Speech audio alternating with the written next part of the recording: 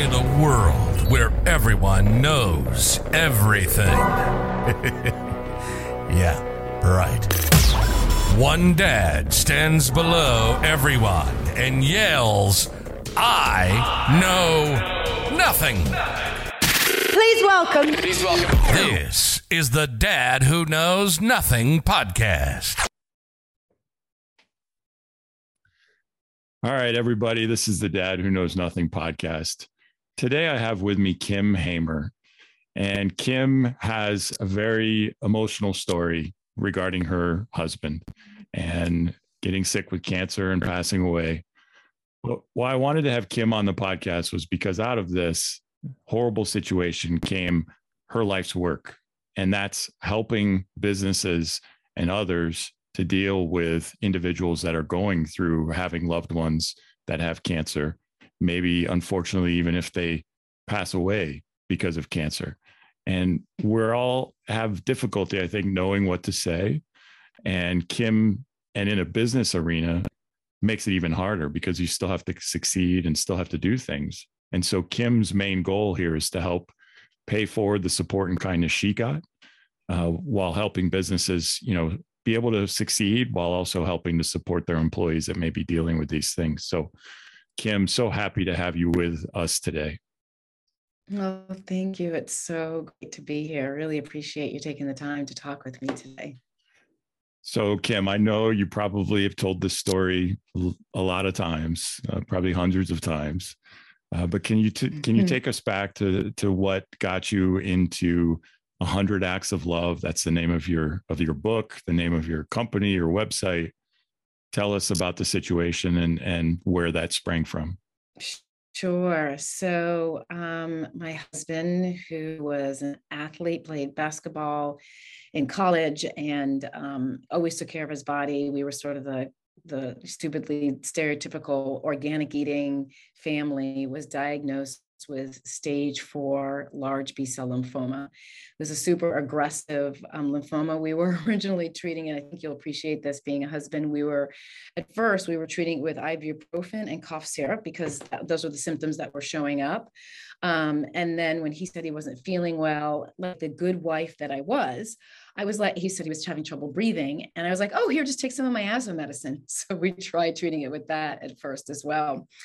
We went to the doctor and it was just like you would picture it on TV. The doctor, after doing an exam of my husband and doing an x-ray, the doctor came into the room, laced his fingers together, put them on the exam table and looked at my husband and said, you have cancer. We have to do a biopsy to find out what kind it is. It is serious enough that we need to start working on this right now. And that was Friday at 3 p.m. We made 3 phone calls that day. We called his parents, we called my parents, and my husband called his boss. And the next 7 months were very difficult, for us and our family. But something I noticed during that time was that some of our friends knew exactly what to do and were so incredibly helpful. And a lot of our friends, I'm going to say the majority of our friends didn't know what to do or what to say. And sometimes they kind of stumbled along and figured it out. And sometimes, we actually lost some friendships. So fast forward 7 months later, my husband is unentangled from cancer, and we are trying to put our life back together, our marriage back together, are just kind of stumbling forward. And as we're doing that, a little less than 2 years later, the cancer came back again, stage 4. And then 4 months after that, he died. Our kids at the time were 12, 9, and 7. And again, our community kind of, really came forward and supported us. And I think there's an idea out there that, I must be an extremely strong or courageous individual to get through and navigate my husband's death. But really what I often tell people, it is the hundreds and hundreds of things that people did for us during that time. And, when he had cancer and after he died, that allowed me to have the courage to stand up again. One of my favorite sayings is, your back up is up against, it's great that your back up is up against the wall because it's a good sport. And, all the things that people did for us became that wall for myself and allowed me to grieve and to, try to put our lives back together in a very different manner after my husband died. So a couple of years after that, I sat down and wrote a book called 100 Acts of Love, A Girlfriend's Guide to Loving Your Friend Through Cancer or Loss. And I wrote it for the joke is I wrote it for myself because had I been my friend, I wouldn't have known what to do. I would have been just like all those other people. I would have said the wrong things. There's a phrase we'll talk about later that is the worst phrase that we say, but it's the most common phrase you hear. And I would have said that. I would have wondered why I wasn't being called and being asked to help. And so I wanted people to know, one, that you can help, and two, how simple and easy it is to help. There's this idea that you have to, if you're going to sign up to do meals, you need to bring meals for the next 10 years. And it's not that intense. It's really the simple and easy things that you can do that really make a difference. Fast forward, I go back into the HR field, and I noticed the same thing at work that I noticed that happened in our private lives. Employers don't know what to do when an employee is diagnosed with cancer or is dealing with a partner who's diagnosed with cancer. There's sort of this massive panic of, what do you talk about? How do you do it? A lot of times the employee who's dealing with the diagnosis or with their partner who's being diagnosed feels, unsupported. But on the other side, there's a team who wants to support them. There's a manager who wants to support them. There's HR who want to support them, but no one's really sure how to have those compassionate and also equally productive conversations to move forward. And so that's, I'm an HR executive, and that was sort of my sweet spot. So that's how the two came together, and that's how this consultancy business was launched. Yeah. So, I mean, I can understand where there would be a need for that because, as you mentioned, and as we kind of touched on before, it's difficult when you're close and there's a close relationship. It's even harder, I think, when you're not really sure and there's only a business relationship, right? And still got to get things done, but also want to be supportive. And I think to your point, if you ask most HR people, most business leaders, and they hear about it, their immediate reaction is, oh, how can we support them?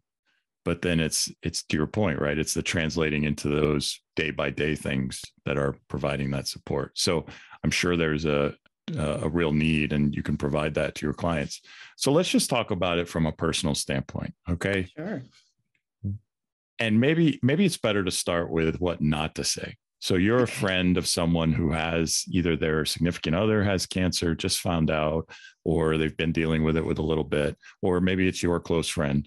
What are some of the worst things to say? You said it was one of the most common things people say.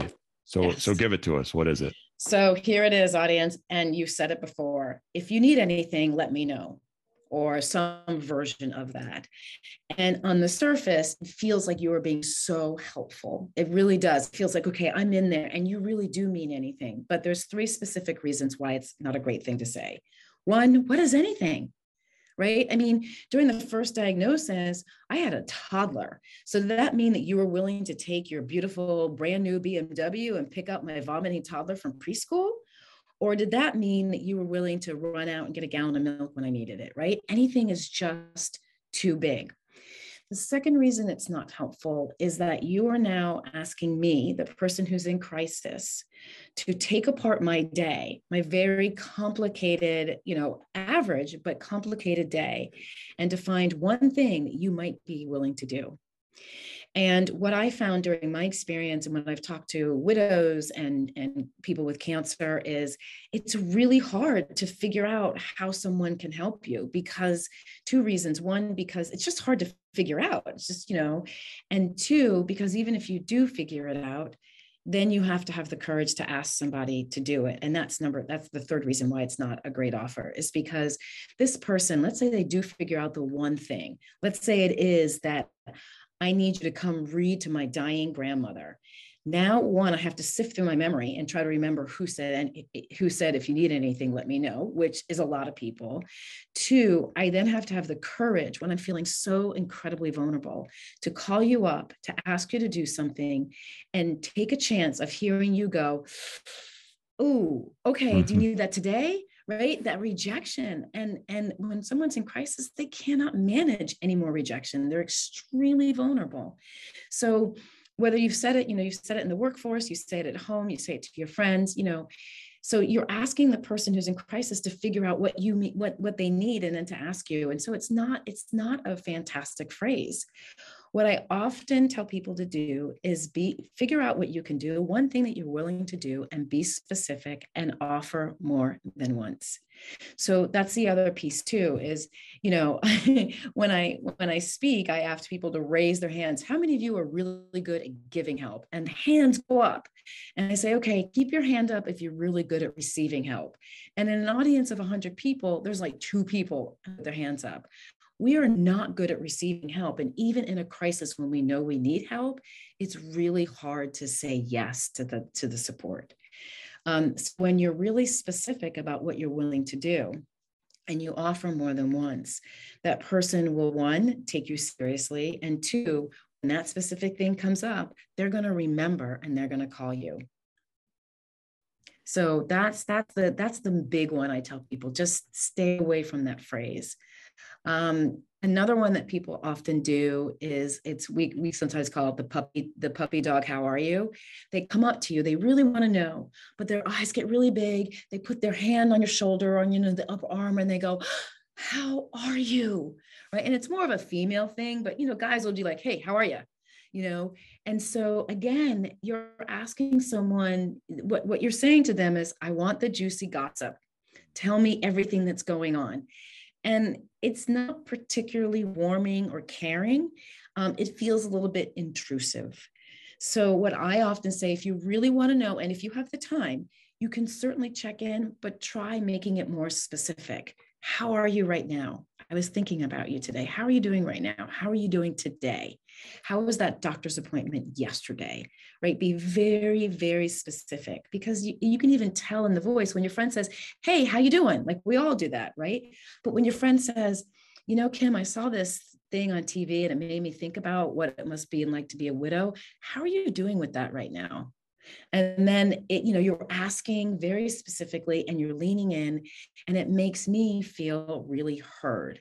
And really, that's the name of the game. That's the number one thing that you want the person who's dealing with this crisis to feel. You want them to feel like they're being heard, like their journey is being witnessed.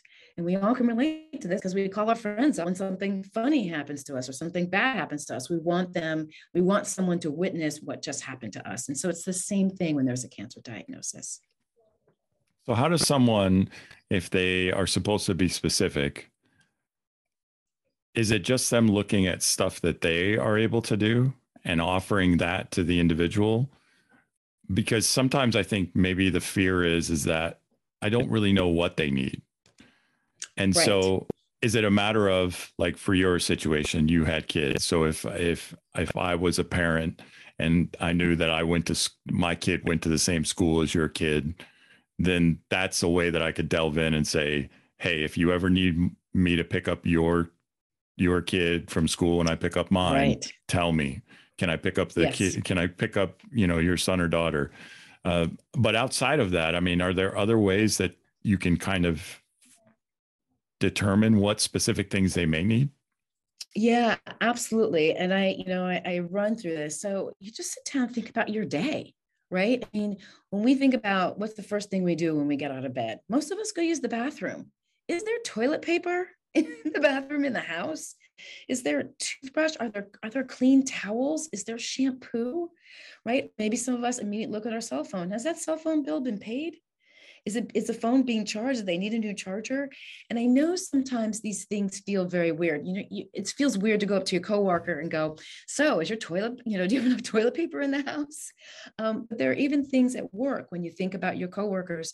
Some coworkers are always putting together agendas for meetings, right? And if they're dealing with cancer or their loved one has cancer, it may just feel like too much to come up with the agenda. So it's, hey, can I take over doing the agenda for you?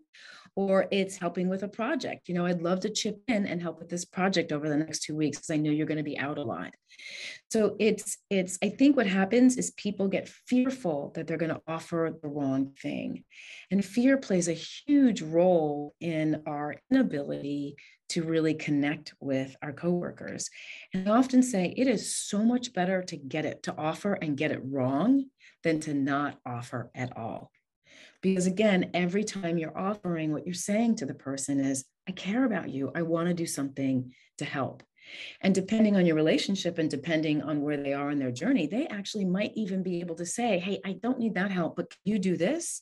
And you're going to be thrilled. You're like, yes, I can do it. I'm so excited to be able to help in some way. I think the other fear is that it feels like it's not enough. And it's not. It's never going to be enough because you can't cure cancer. You can't cure the illness. You can't bring someone back from the dead. And so it's really us trying to manage our own personal powerlessness, trying to accept it, because what you do doesn't have to rock or change the world. It's the smallest little things combined with the small things that everyone else is doing that really make the journey, I'm not going to say manageable, but make it feel, I felt like I was in a nest. I felt like I felt like there were several different layers under myself and my children that we would have to fall through before we fell to the floor. And there's something very comforting about that. I knew we were going to be taken care of. And I often believe that's why Art was really willing to go, was because he had this sense of the community's got them and they'll be okay. So it's about being part of that special community by doing those small little acts that make the biggest difference. Wow, it's pretty powerful. So you mentioned a couple of things that we should say, and I want to focus in on friend. Anything else as a friend? So out of the workplace still, as a friend, anything else we can say? Sure. I mean, we often start with, I'm sorry. And that feels so like, because we use it so often, it doesn't feel powerful. But saying, I'm so sorry, this is part of your journey. Like this, it's really okay to say, this sucks. Like, it's okay to call it for what it is. One of the most powerful things that was said to me by a few friends was, they were speechless. They were like, I don't even know what to say. And that's really powerful because the experience that someone you care about is going through does deserve speechlessness. It is a horrible situation, a scary situation, a terrifying situation, and it's okay to be speechless. So, when you first get that news, it is okay to not know what to say and to voice that you don't know what to say. And if you've said something like, if you need anything, let me know, it is perfectly okay and even more wonderful to go back and to say, oh my gosh, I had no idea what I said was so silly and so wrong. I'm so sorry. Here's what I want to do for you. Or I just didn't know what to say. And I just felt the need to say something. But I'm here for you if you need your kids get a ride back from school after school. I'm happy to do it. I think that the silence thing is so true, because I think that's another thing that we're afraid of, is just sitting in silence.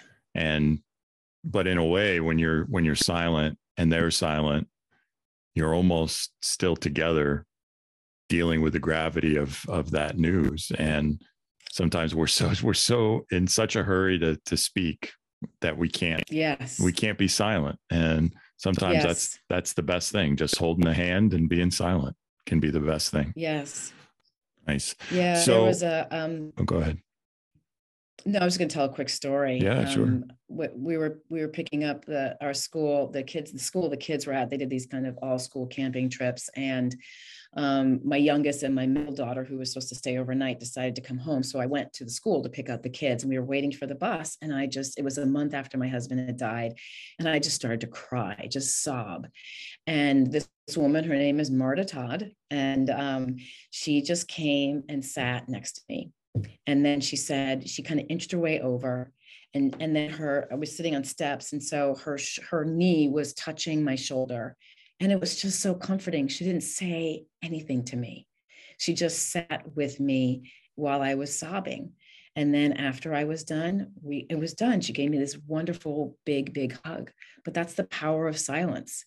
There's no fixing the grief. There is only witnessing and sitting in it with somebody. And it took a lot of courage on her part, because most people want to fix it. They want to get a tissue. They want to, pat it. They want to tell you it'll be okay. But the most powerful thing to me was just having her, the courage she showed to sit with me while I was going through that in that moment. Yeah. What a great story. And the fact that you, it sounds like you still know this individual and probably made a huge impact on your life and still continue to be a good relationship. So Yes. what about, as a coworker? So now we're moving into the realm of business, right? You have relationships with coworkers, some stronger than others, right? What do Mhm. you say to a coworker? Anything You else? can say all those same things, because I think one of the things that we make the mistake of, and I think COVID really kind of turned us on our heads on this, is we used to always be very like, work is work, home is home. And some people were okay with kind of crossing the lines, but you were never really sure who was. And so you didn't really always want to, broach, cross that line. And now it's okay to talk about it. You can say, I'm so sorry this is happening to you. It makes me really sad. And then to sit in the silence. And, if you let the person who's dealing with this cancer just have a few minutes, they will either talk about it or they'll say thank you and turn around and go back to work. But either way, you're just giving them an opportunity to kind of figure out how they want to react, and then you take their lead. And I think that's really important, is just to acknowledge it. Ignoring it is the worst thing ever. It's basically saying, hey, no big deal. Like, what you're going through is no big deal. And they also, for anyone who's dealing with this, they get that you're ignoring it, that you're uncomfortable. So they actually, you actually lose respect in their eyes, which is something that we talk a lot about when I talk to people with cancer. They lose respect for their friends because they don't have the courage to say something to them.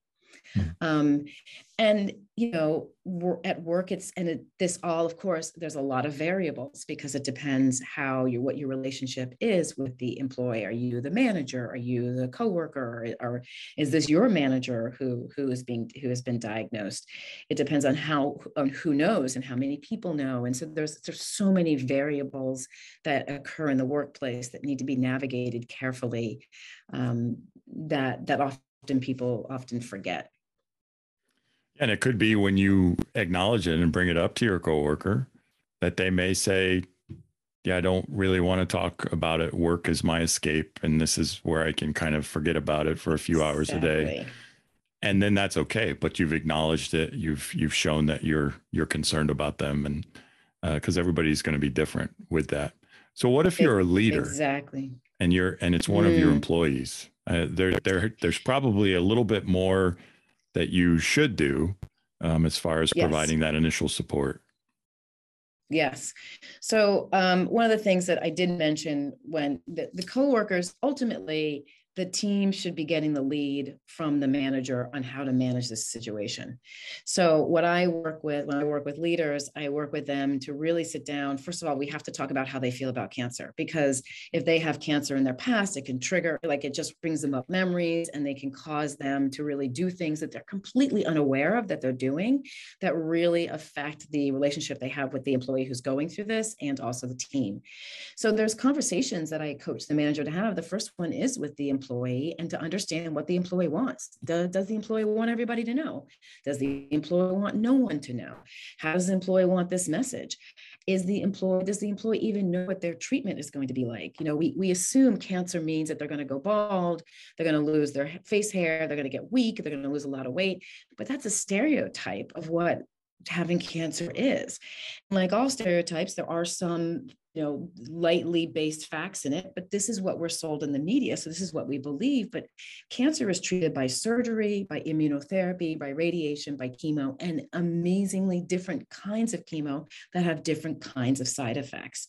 So really, if the employee can tell you what their treatment plan is going to be, are they going to need to be out Thursdays and Fridays every week, right? So you can, the very important thing that managers need to do is gather a bunch of information from the employee, or have HR do it, right? So that if they're more comfortable talking to HR, so that you have a really good idea of, okay, once we have all this information, then we can start developing a plan.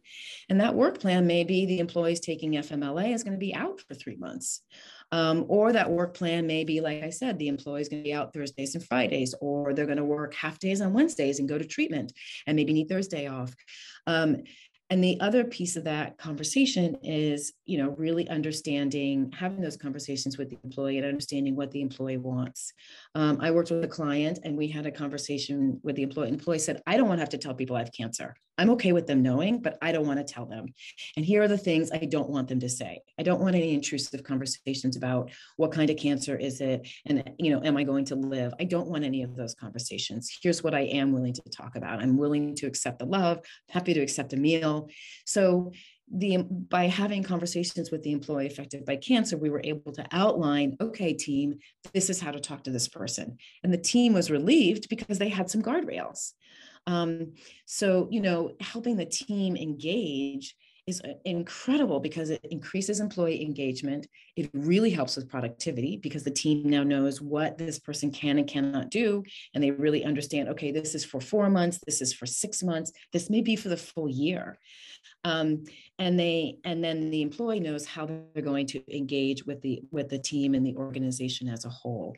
So there's a lot of nuance to this, but the basis is having an initial conversation with the leader or even the HR team to lead them through a series of questions that provide you with information that allow that will then predict then you can put together a plan with how the team and the organization is going to react to this person, or act, not even react to the person's cancer. Yeah, and I imagine that should be a fair amount of documentation so that there's, at least between the HR individual and the employee, so that there can be those guardrails, right? And while you can communicate that to the team, and so they're comfortable, some of those conversations, while they may be difficult, in a way, it kind of helps create a plan. And when that plan's specific, I'm sure it helps everybody in that situation. So then, exactly, I'm a leader, okay, and I have someone on my team that is dealing with this, and it's a great worker. And I want to support them. How do I balance that with maybe what could be very high demands for getting work done? How do I balance the both? Because obviously for, a short period of time, you may have the other team that may jump in.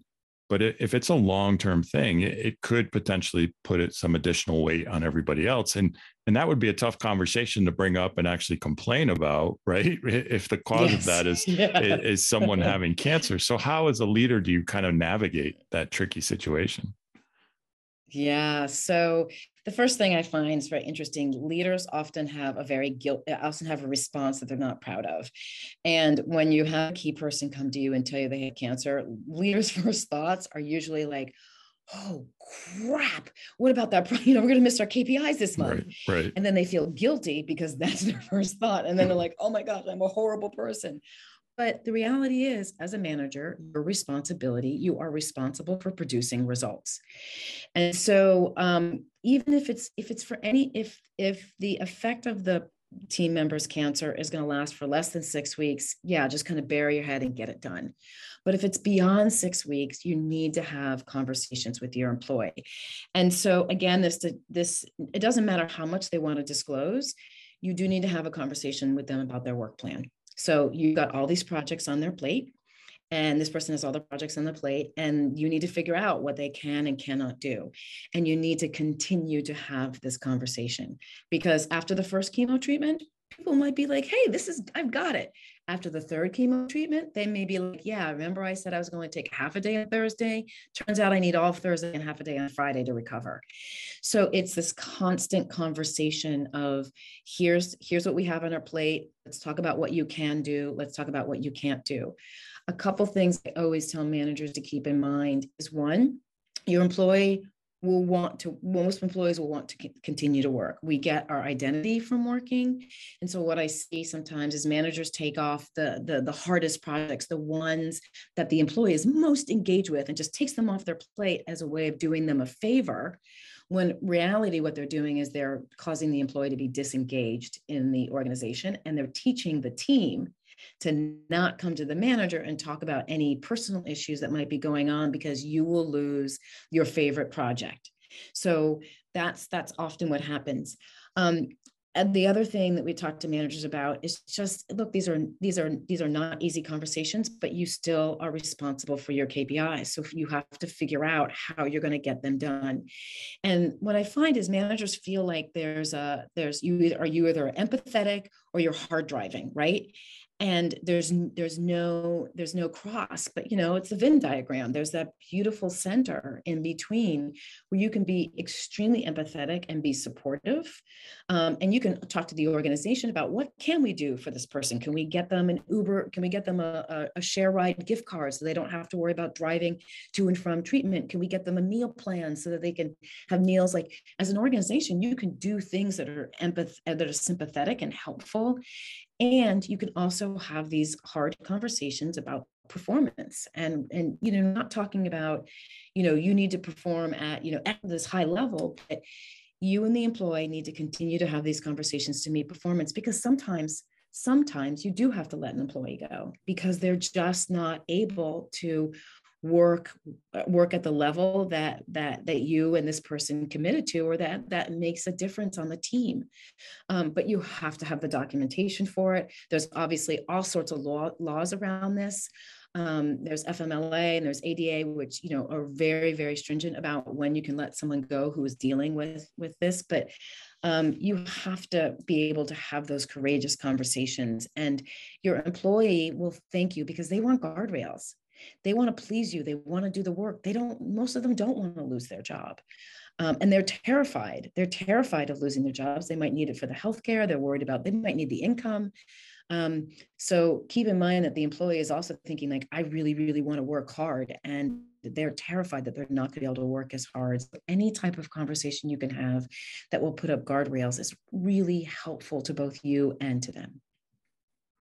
Yeah, all great points. And sometimes I think courage is such a big factor in this, because there's never been a situation where a tough conversation in business, if you just push it off, that the situation resolves itself. Right. It never works. It never works. You have to have these conversations. If anything, they just get tougher, right? Because now maybe there's more of a time crunch, or or it continues to be an issue, and now it's a bigger problem. Yep. So got to have courage as a leader to have those discussions. So let's talk about if the worst scenario happens, and let's say the employee has someone, it's their spouse, their significant other, or it's the employee themselves that has to experience and ends up experiencing death. How do we manage that in the workplace as leaders?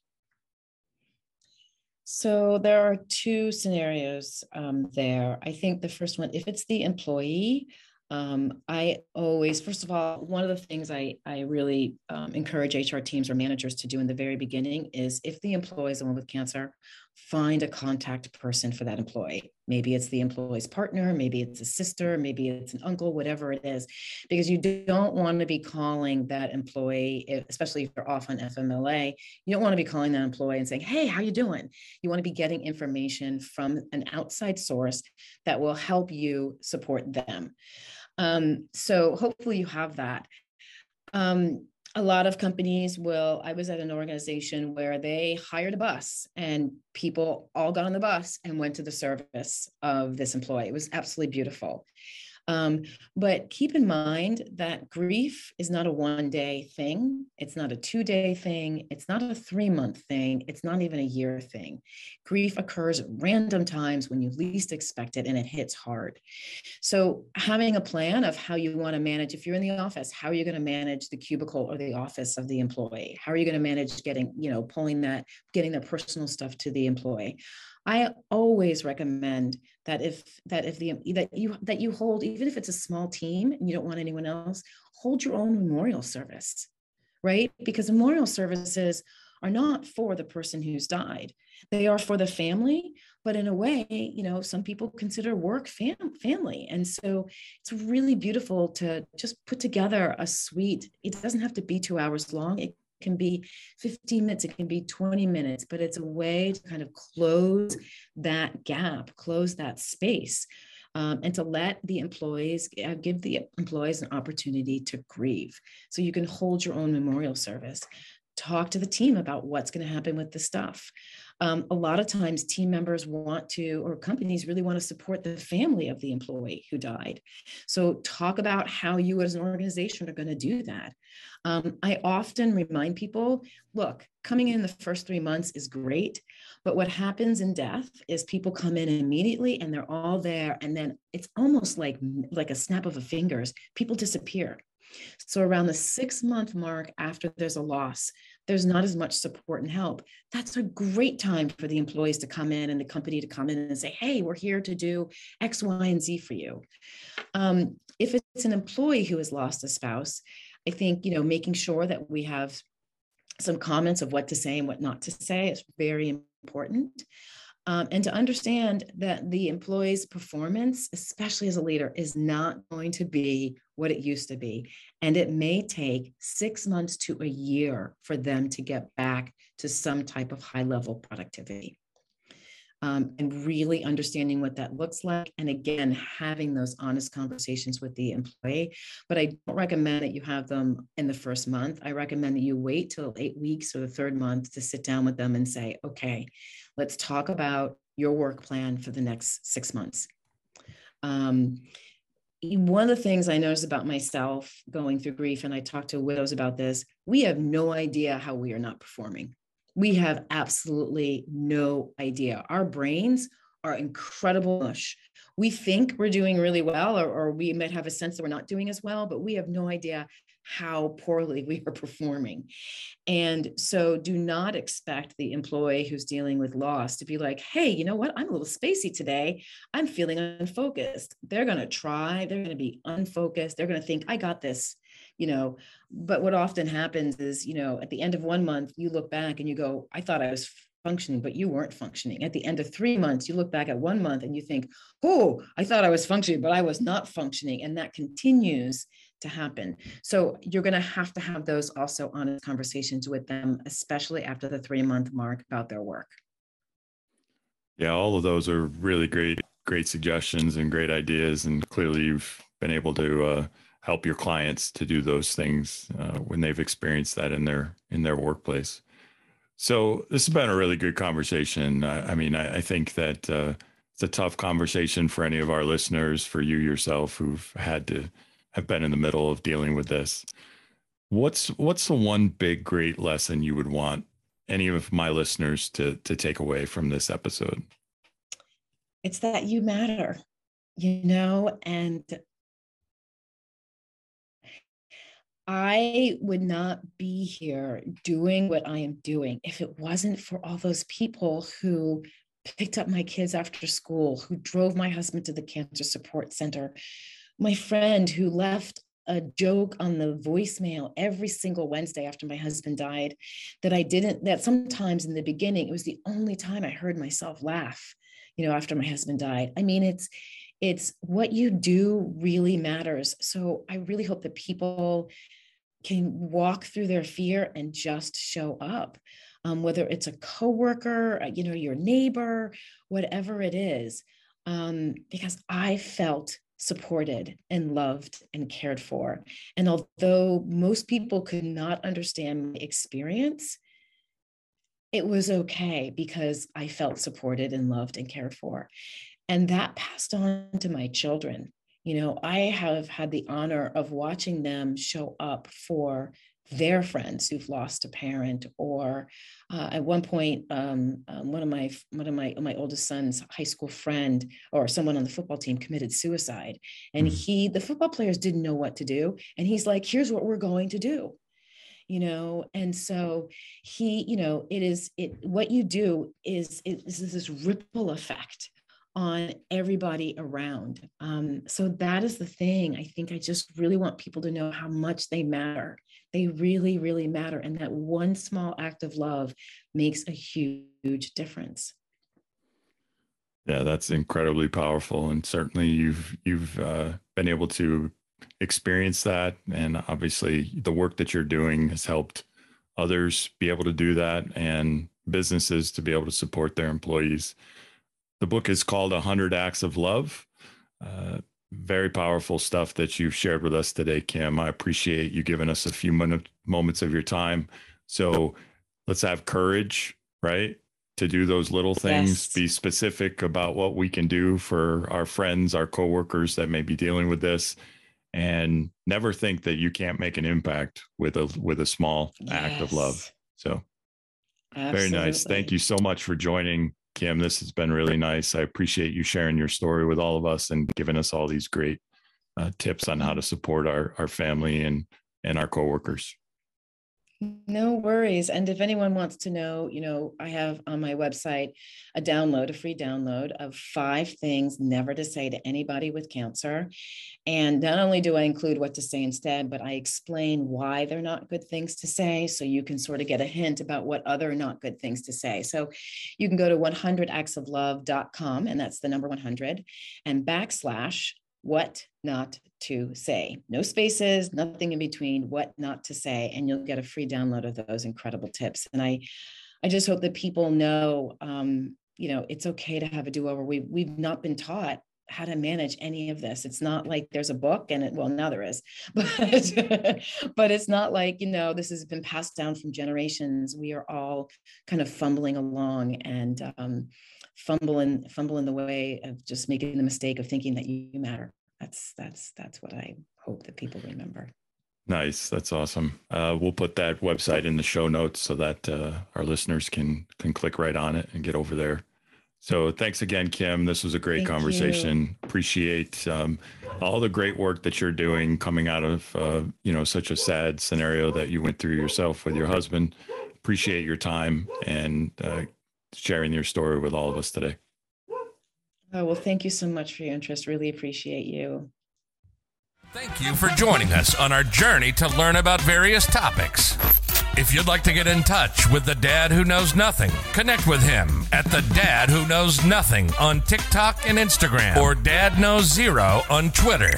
If you have a moment and you like this episode, drop us a review wherever you listen to your podcasts. Have a great day and enjoy your journey through this game called life.